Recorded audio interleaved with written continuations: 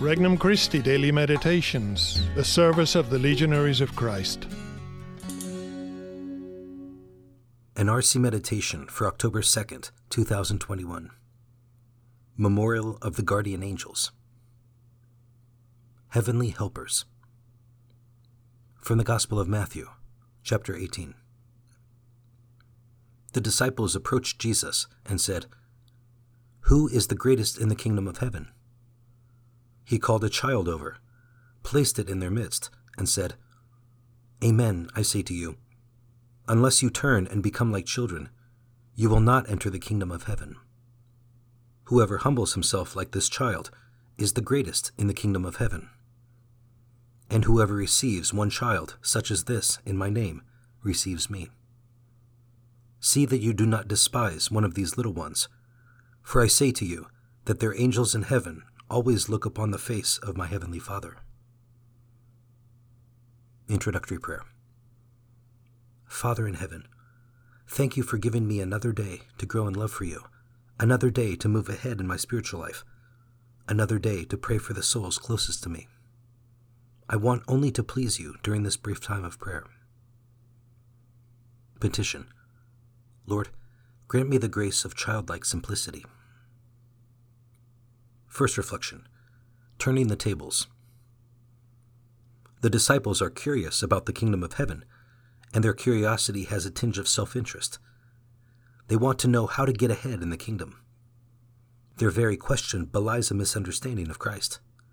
The kingdom, among other things, is reflected in the church on earth. And the church, being universal, is a kind of family that takes in all mankind. If ever we ask, "Who is the greatest in our family?" we can be sure that it is the wrong kind of question. The more appropriate question is, how can I be a better member of the family? How can I be a better husband, a better wife, a better son or daughter or brother or sister? That is the question Christ wants us to ask ourselves. Second reflection, child's play. We must not think that Christ had a naive notion of children as little angels who never do wrong. So why does Christ hold up children as models for the rest of us? In part, it is their simplicity, their tendency to trust.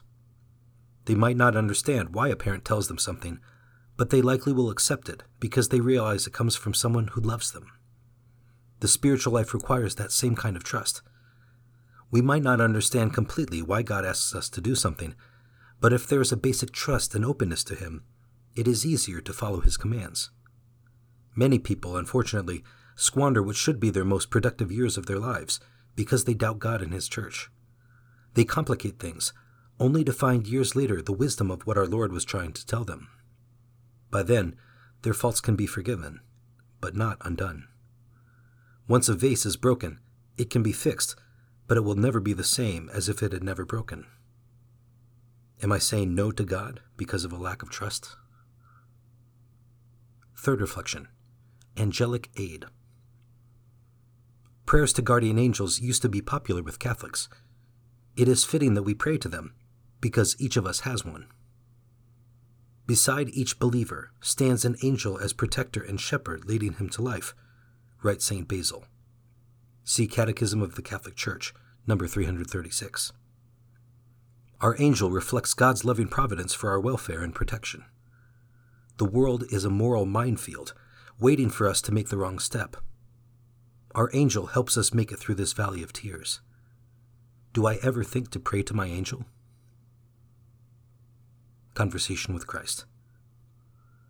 The simplicity of children can make me look foolish by comparison.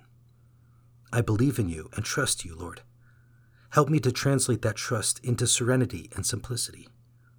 Let me accept the crosses of daily life with calmness, seeing your loving designs behind them.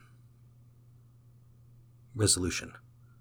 I will say yes to the next difficult thing someone asks of me, as long as it is something morally good.